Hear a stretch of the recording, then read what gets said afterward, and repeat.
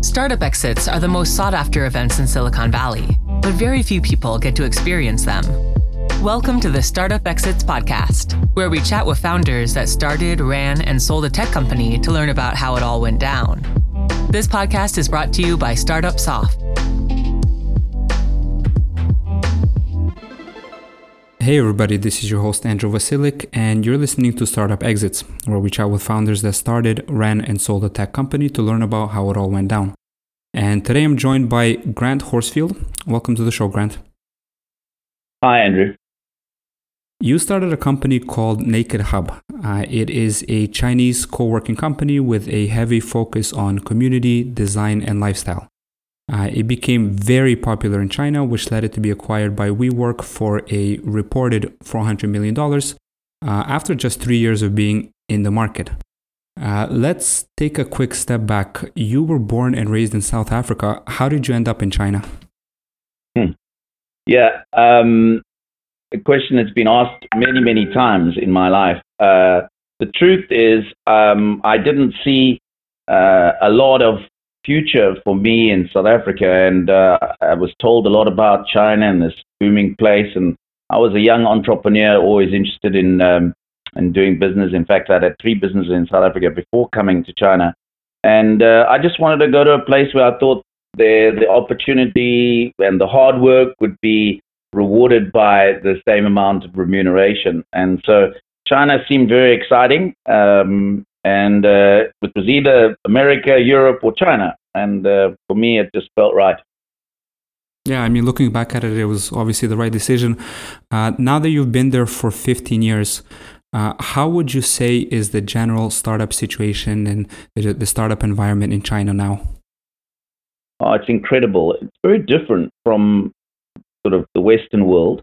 But it's bubbling. The amount of energy and enthusiasm there is for being a young entrepreneur in China is I've never felt or seen anything like it. It's probably only you'd see this kind of thing in small pockets in the West, but the whole of China, first, second, third tier cities, everywhere people are trying to try new things and bring new ideas to the market, but the way in which things are done here is quite different from the West.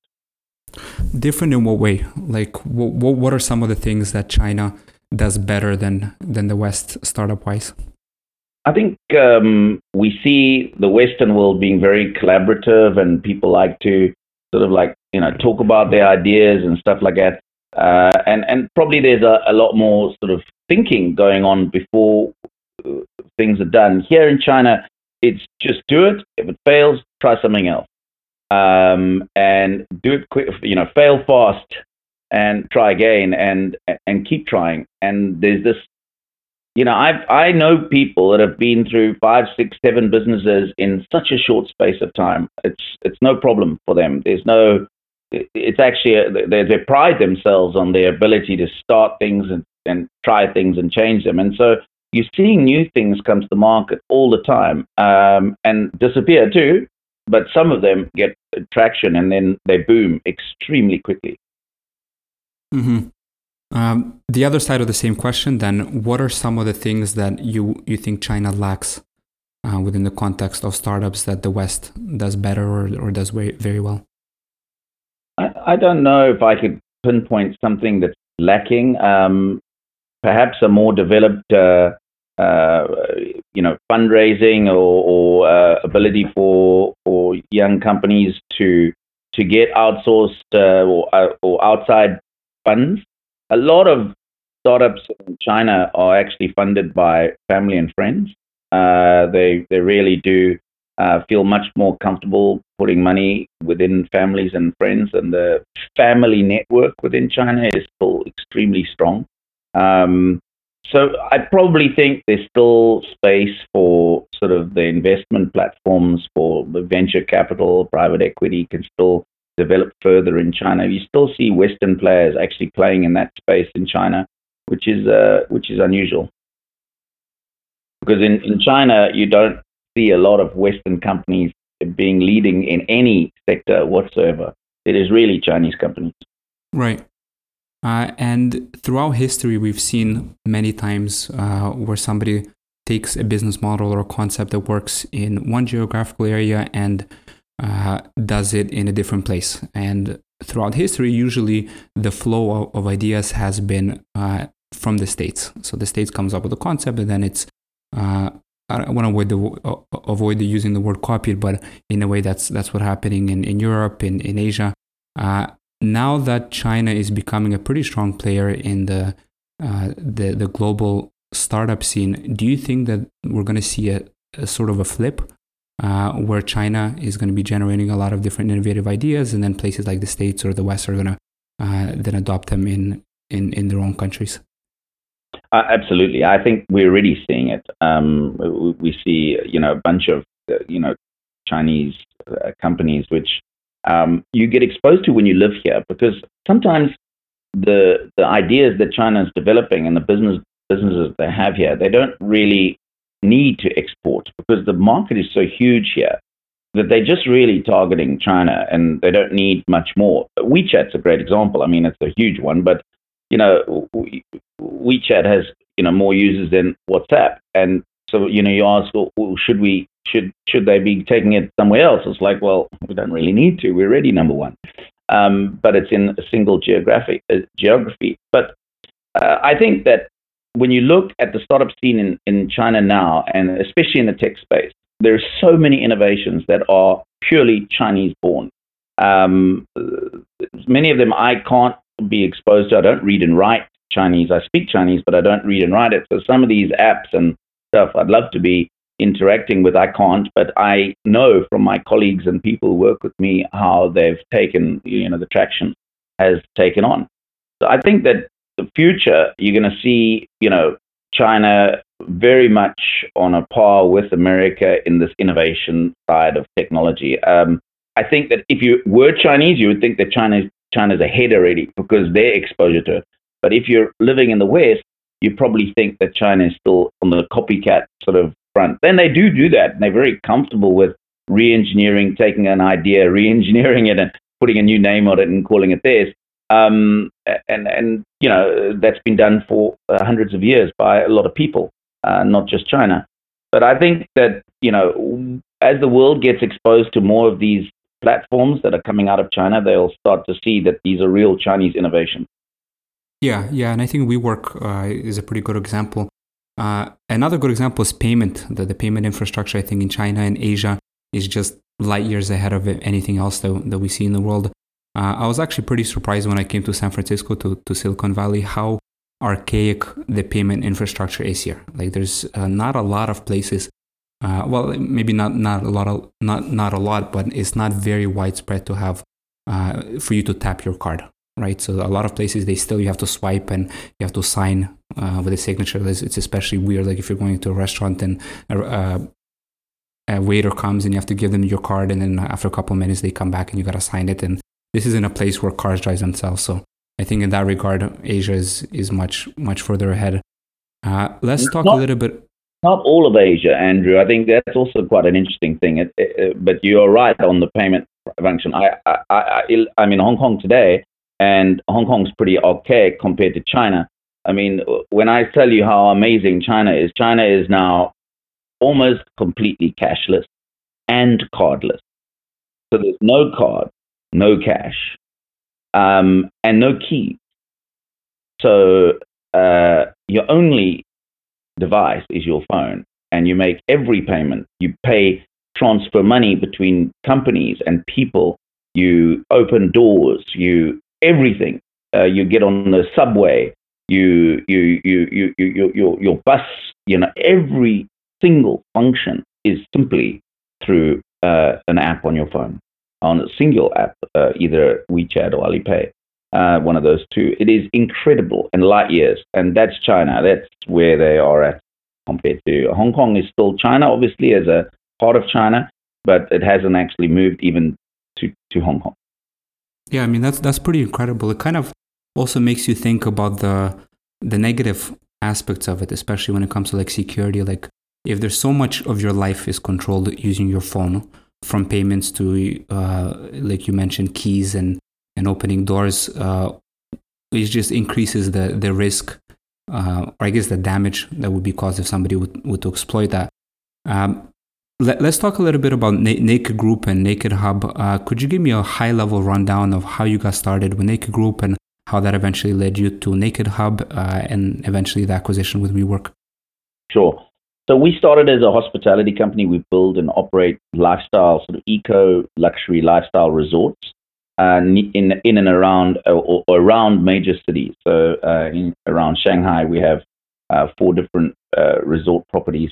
And these resorts are just like any other resort, but we learned that, we have to build them, we have to design them. So we have our own design team, we have our own construction supervision team, we have our own management team, our own, all these functions. And then we kind of realized that, the office shared or co-working office, if you want to call it that, business is very similar in a sense that, you need to design and operate a space, very similar to what we were doing in resorts. So that was the first sort of idea we had. Well, this could be a hell of a lot easier than building a resort. Resort takes us, 3 to 4 years from idea to realization. This office stuff can be done in 2 months. So we kind of thought about it. Then we kind of realized, well, just arbitrage on space doesn't look very exciting. I'm renting a space for so much and I'm renting it out for so much. And we sort of started thinking deeply about what is this business. And we realized that I think to a degree, the old office market has never been changed. Everything in the world has changed. Every single thing we touch, feel, do is always changing, but somehow office sort of never changed. So that's kind of why we got into it. And we didn't really look at the world and see what other people were doing. We kind of just went about it our own way. WeWork wasn't in China, so we kind of just, did our, very much design ethos was from our resorts, our own. We already had a whole architect and design studio, so it was, we just took our own ideas, threw them in, and thought, and people loved it. They loved the style, I guess, because in a way, if you go to a resort, it's kind of supposed to be beautiful. So going to an office, it's nice to be beautiful too. We just went a little bit more heavy on the tech side and on the environmental side than probably any other player in the market. We were always a very environmentally focused company. Our resorts being, as I said, eco resorts. So we spend a lot of emphasis on that with technology too, to try and find a way to make office a healthier environment. And then on the other side, we spend a lot more money on technology, trying to figure out how we can create communities and create more revenue streams through the use of technology. So that's how we built. So we started at resorts, then we ended in office, and we also have a few other sort of incubated businesses that we're trying. One's called Bula, which is an education kind of platform. And so, yeah, that's really the Naked Group. The head office is in Shanghai, China, and our business in the resorts is just in China, but our office business, before it was merged, is the right word, with WeWork, was actually in Australia, in London, Vietnam, Hong Kong, and China. So we were kind of sort of more regional. Yeah, and you mentioned that you guys didn't see co-working as just an arbitrage of space, that it was more than that to you. It was the community, it was the environment, it was the technology. And that was a similar take that WeWork had, right? So some people during the attempt at the IPO that WeWork had last year, the criticism was that, look, there's companies, real estate companies that have 10 times the space, 10 times the revenue, 10 times the people that rent from them, but have a 10 times lower valuation. But WeWork's take was that, look, we're not just a real estate company. We don't just rent space. We're much more than that. We have the technology, the community, and the environment, like you may mention with Naked Hub. What do you think a modern office in 20 years is going to look like? I think Uber has taught us a hell of a lot, and Airbnb, in that the idea of the shared economy is to create entrepreneurs, lots and lots and lots of people that are able to do business for themselves. And on the one side, I think the whole office shift is there to create more unique entrepreneurs where they can outsource all their different functions, which is not their core business, whether it be HR, finance, procurement, or whatever needs to be done to other partnering companies, and they just focus on what their core skill is and their core business. I think that's on the one side, or how we can see office becoming companies becoming smaller, and people becoming more sort of, let's call them gig entrepreneurs or the gig economy entrepreneurs. On the other side, I think multinational companies are completely realizing that they're not in the business of office. So whenever we design and build an office, I know for my own self, when with the kind of people I put in my own company in charge of building our own office weren't necessarily the greatest thinkers and minds. It was just, people that, can you find us a new office and get it designed by somebody and get it ready, and so the whole process of the office wasn't a key part of your business. And I think multinationals are now realizing that, the office is a very important part of the business, and they're not experts at it. So why not outsource that to somebody who's an expert at it, somebody who's spending their whole life thinking about how to make a better office? And if I can do that without, having to commit to an exact space, 3,000 square foot or 5,000 square foot or whatever the number is, and I can have it much more incremental and changing all the time, well, that's a hell of a lot better deal for me as a multinational.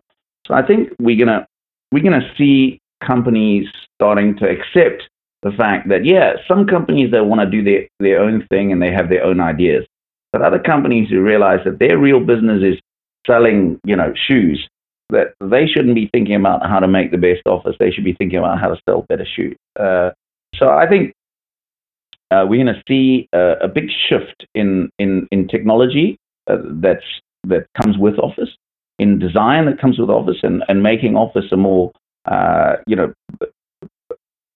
extension of our business rather than, what it is now, which is sort of a place for you to go to work. So I think that we haven't seen enough innovation yet, and I think if there's one comment I'll make about WeWork and the failed IPO, so to speak, is that companies lose sight of their ideals, and sometimes when you raise money and you have a burden from investors to meet numbers and desks and how many members you've got, and you sort of stop innovating and stop trying to make a better product. All you're trying to do is meet that target that you promised that you'd get to, and for this bank or this investor or whatever the case may be. And I think to a degree WeWork stopped innovating on the office, and that still needs. So there's still a lot that needs to be done. Yeah, and I think to your point about in the future companies essentially outsourcing the office aspect of the business to somebody who can do much better than them. I do believe that WeWork has a service, something similar like this, where they essentially white label an office or they could white label an office for a different company. Did you have a similar kind of approach? Or I believe Naked Hub's approach was slightly different with Naked Hub Go, where people could rent a hot desk by the minute. Was that, I think you mentioned that was also in some ways aimed at multinationals. Could you explain? I think that product is still actually, now it's WeWork though, but it's certainly still a wonderful product to allow, people to buy, bite-sized portions of space. But no, we certainly did the same thing as WeWork in a white label product. But I think what I mean, is that they come up with a white label product and it's there because they're ultimately trying to meet more desk goals, like how many more members I can get into the whole WeWork community. And perhaps more emphasis should have been placed on how we we actually improve the office fundamentally. How do we make the product for our client, whether it's a multinational individual, better? And what technology can we use to do that? But going back to your statement about Go is simple. It was you arrive at you can look on an app, you can see all the WeWorks or Naked Hubs in and around your area. You can click on it, you can see what the occupancy is like. You can actually see a live streaming video of the living room, and you can walk into the space, scan a QR code at the door would open, and you would be then charged by the minute. And so in a way, you can go and drink coffee for free, but you're being paid for your time. You're being charged for your time, not for the coffee. Right, and I think that this concept really makes sense, especially given the fact that everybody is going remote nowadays. Some going completely distributed, maybe that's a bit of an extreme case, but most companies, they have at least some sort of remote, some sort of distributed function. So if you're in a big city, and for some people it could take an hour and a half to get to work, it doesn't make sense to do that every day, right? It doesn't make sense to sit with the same people in a central office. You could work out of a coffee shop or a place like WeWork Go or Naked Hub Go for at least a percentage of your time. How did the acquisition with WeWork go down? Like, who got in touch with who? Could you give us a high-level overview? Sure. Adam reached out to me. The first time we met was pretty acrimonious. I was like, no, I'm not interested whatsoever. And then about a year later, about 8 months later, then he reached out again, and we met again in Shanghai, and we realized that the two businesses in China were just going to hurt each other, because they were on sort of the catch up, and they were going at incredible speed, and we were just fighting each other on every deal, whether it be a building we were fighting, whether it be a client we were fighting, and we were just pushing each other in the wrong direction. So it made a whole lot of sense and synergy to stop that fight and join forces. But also, hopefully, we would be able to give them more views on China and doing business in China. And that was kind of it was very quick. The deal happened once we got aligned. The deal was very quick and very Adam way of doing things. I think after the deal was done, the integration was also very quick and efficient. Did you anticipate that? I think WeWork entered China, what was it, 2017, 16? Did you anticipate that they would be a pretty significant competition of yours, or did you think that they just wouldn't be able to move fast enough to catch up with you guys? No, I definitely thought there'd be a significant competition. In fact, I thought they would be the only competition. There are Chinese players, but this business is as much about hospitality as it is technology and office. So it's kind of a three-part business. There's real estate, there's hospitality, and then there's technology. And the one thing is that Chinese companies still don't do the hospitality part very well. So most hotels in China are still, Western branded hotels, the Hiltons, Hyatt, and those kind of things. And so, hospitality is a skill that takes longer to build. And so we always thought that we had an advantage from the local players. But WeWork, they had already a tried, tested model that was, like a train overseas and was doing so well overseas. We just thought that, it would be very hard for us to compete with them and the never-ending supply of money that they were getting at the time from SoftBank. Yeah, and I think you guys were competing not only for customers, but like you mentioned, also on the real estate side of things. And when you're competing on the real estate front, then you're essentially raising the prices for both of you. For somebody like WeWork who has very deep pockets, that's a bit problematic. What is a company that is in a similar situation where essentially they're competing against a much larger, a company that has much deeper pockets? What sort of things can they really compete on if you're a smaller startup? Like, I know at that time you guys had a pretty strong brand in China, which WeWork probably, they had a global brand, but maybe not as strong as you guys did in China. Was that kind of the only thing that you guys had? That were one of the main things, I guess, that you guys had to compete with them? Well, yeah, I think an innovation, because, you can't bring some ideas that are being done overseas, don't translate to China.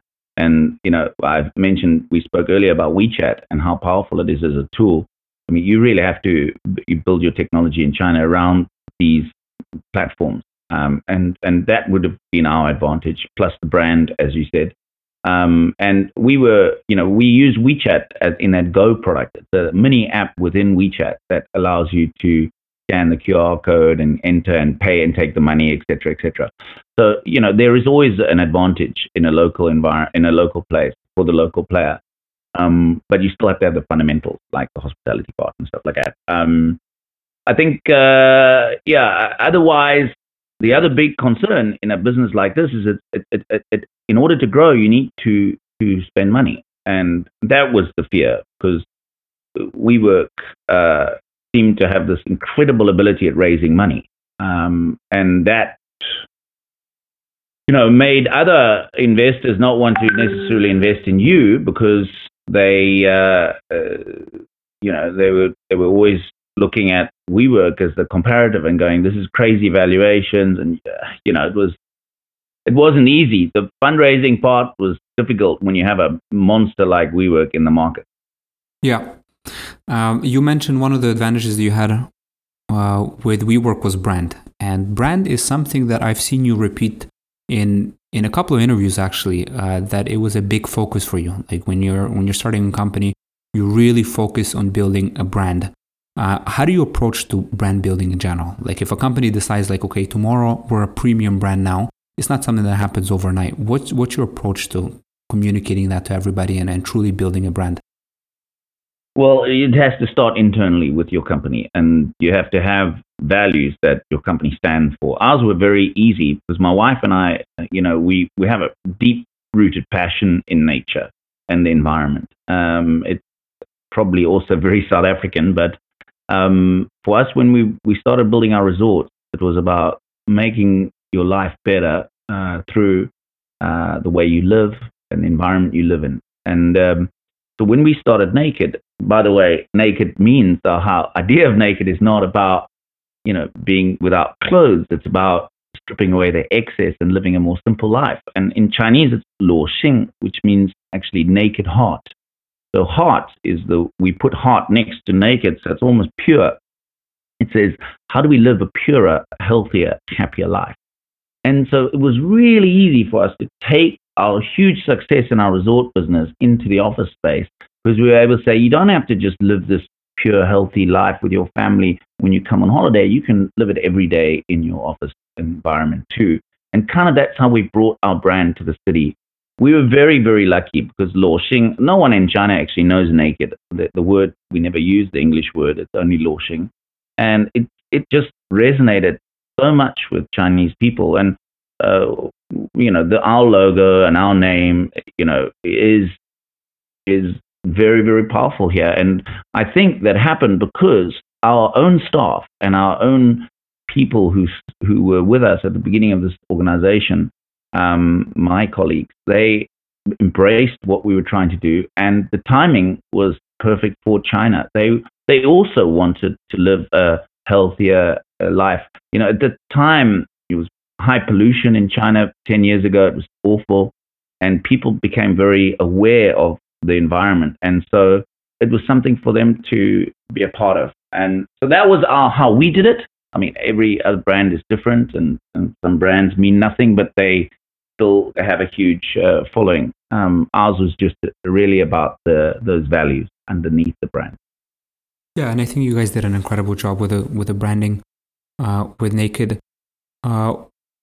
The last thing I want to focus on is the future of your career, essentially. So you mentioned there's a couple of things, a couple of incubator projects that you guys are focusing on. Is that something that is in store now, or is what's your general plan? Are you thinking of after the exit to kind of lay low for a little bit, or are you going straight back to the drawing board, so to speak, and starting new companies? I still sit on the board of WeWork China business, so there's still obviously quite a lot going on with WeWork, as you can imagine. A lot of changes with the new CEO and stuff like that. But no, I personally am very, very interested in the shared economy, and I've really been fascinated as I work in this space, in the office space, but fascinated by how these different companies, Uber and Airbnb, WeWork, how they've created entrepreneurs, and that really excites me. So I've been looking at a space, a platform that figures out how to make more entrepreneurs. And I look back in time before, and before people went to universities, there was always this kind of apprenticeship kind of learning. And all of us are teachers somewhere inside of us. All of us can teach something. You could teach people how to do podcasts. And I'm sure there's, dozens and dozens of people that want to know how you do it and how you, structure your questions. So I've been really thinking deeply about, how you can create this, but in physical spaces. Now, a lot of people have been doing things online and, these online learning and stuff like that. And I think it's a hugely important part of learning. But I also think that the face-to-face is critical. So part of me has been really thinking about how I can create a platform using the space that WeWorks and restaurants and hotels all have that is underutilized on the one side, and bringing teachers of all types, whether you're an academic teacher or a yoga teacher or fishing teacher or a podcast teacher, give them a platform to be able to use space or rent space by the hour and create meetings or lectures or classes from the customers. So it's a three-sided platform. It's not easy to do. I don't think there's really ever been a successful three-sided platform, because you've got to create supply and demand in a location in three different sides to the platform. It's quite difficult to do, but I do think it would create a world where we could see a lot more people being able to work for themselves. And when people start to work for themselves successfully, we see, a huge change in their happiness and their remuneration. And I guess that's the underlying principle of my life, is trying to figure out how to create a little bit more happiness in everyone. So I've heard you talk about this a couple of times, and I definitely agree that there's a lot of, when it comes to education in general now, there's a lot of focus on kind of the institution and the organization rather than the teacher themselves, and could 100% resonate with that. My mom is a teacher. We're originally from Ukraine, so she hasn't taught over 20 years, but when we lived in Ukraine, she taught there. And when I go back to Ukraine now, I still meet some of her students, which are like in their 40s now, and they still like say good things about her, and how much she influenced their lives. Do you think that the reason why there's not an abundance of entrepreneurial teachers is kind of a mentality / cultural issue, or is it more of a kind of a lack of incentive issue? I think the second is a big part of it, but it's almost like this. If you go back 100 years, the celebrity was a teacher. The Einsteins and these guys were actually teachers before anything. And so we really celebrated our teachers. Today, our celebrities are musicians or business, successful business leaders, etc. And teachers are so poorly paid, and it's such a menial and terribly difficult job to do in today's society. Can you imagine how hard it must be to teach teenagers with their mobile phones and their social networks, and how they can berate and belittle the teachers, and yet they're paid so little. And so I think it's really because the institution is so out of date with reality today. I think that if I was to be able to offer you, for example, the ability to do a bachelor in commerce degree, and you can pick every teacher you wanted yourself. You don't have to pick an institution. You can pick the teacher. And then the teacher, I could pick the maths teacher that suited me. And I could look at all the maths teachers and I can see all their reviews, just like I do books. And I could say, that's the maths teacher who's in my area. He lives in my neighborhood. He teaches maths. He's got this great rating. That's my guy for maths. That's my guy for, whatever stats or whatever subject I wanted to do. That, to me, looks like a model which would then incentivize the teachers to be the best. Now, once you've got a system which is really rating teachers and that it impacts their money, the best teachers get paid the most. They're the most in demand. It's the capitalist economy. But unfortunately today, institutions don't do that. You can be a crap teacher and get paid more than the guy who's working his ass off just because you've been a teacher longer in that institution. Right. And that's, flawed systems. So I think the whole thing is just fundamentally flawed. Do you see any, do you have any potential concerns with making teachers entrepreneurs with regards to kind of a conflict of interest? Yeah, I guess I don't know how significant this issue would be. Just kind of a thought that popped up in my head.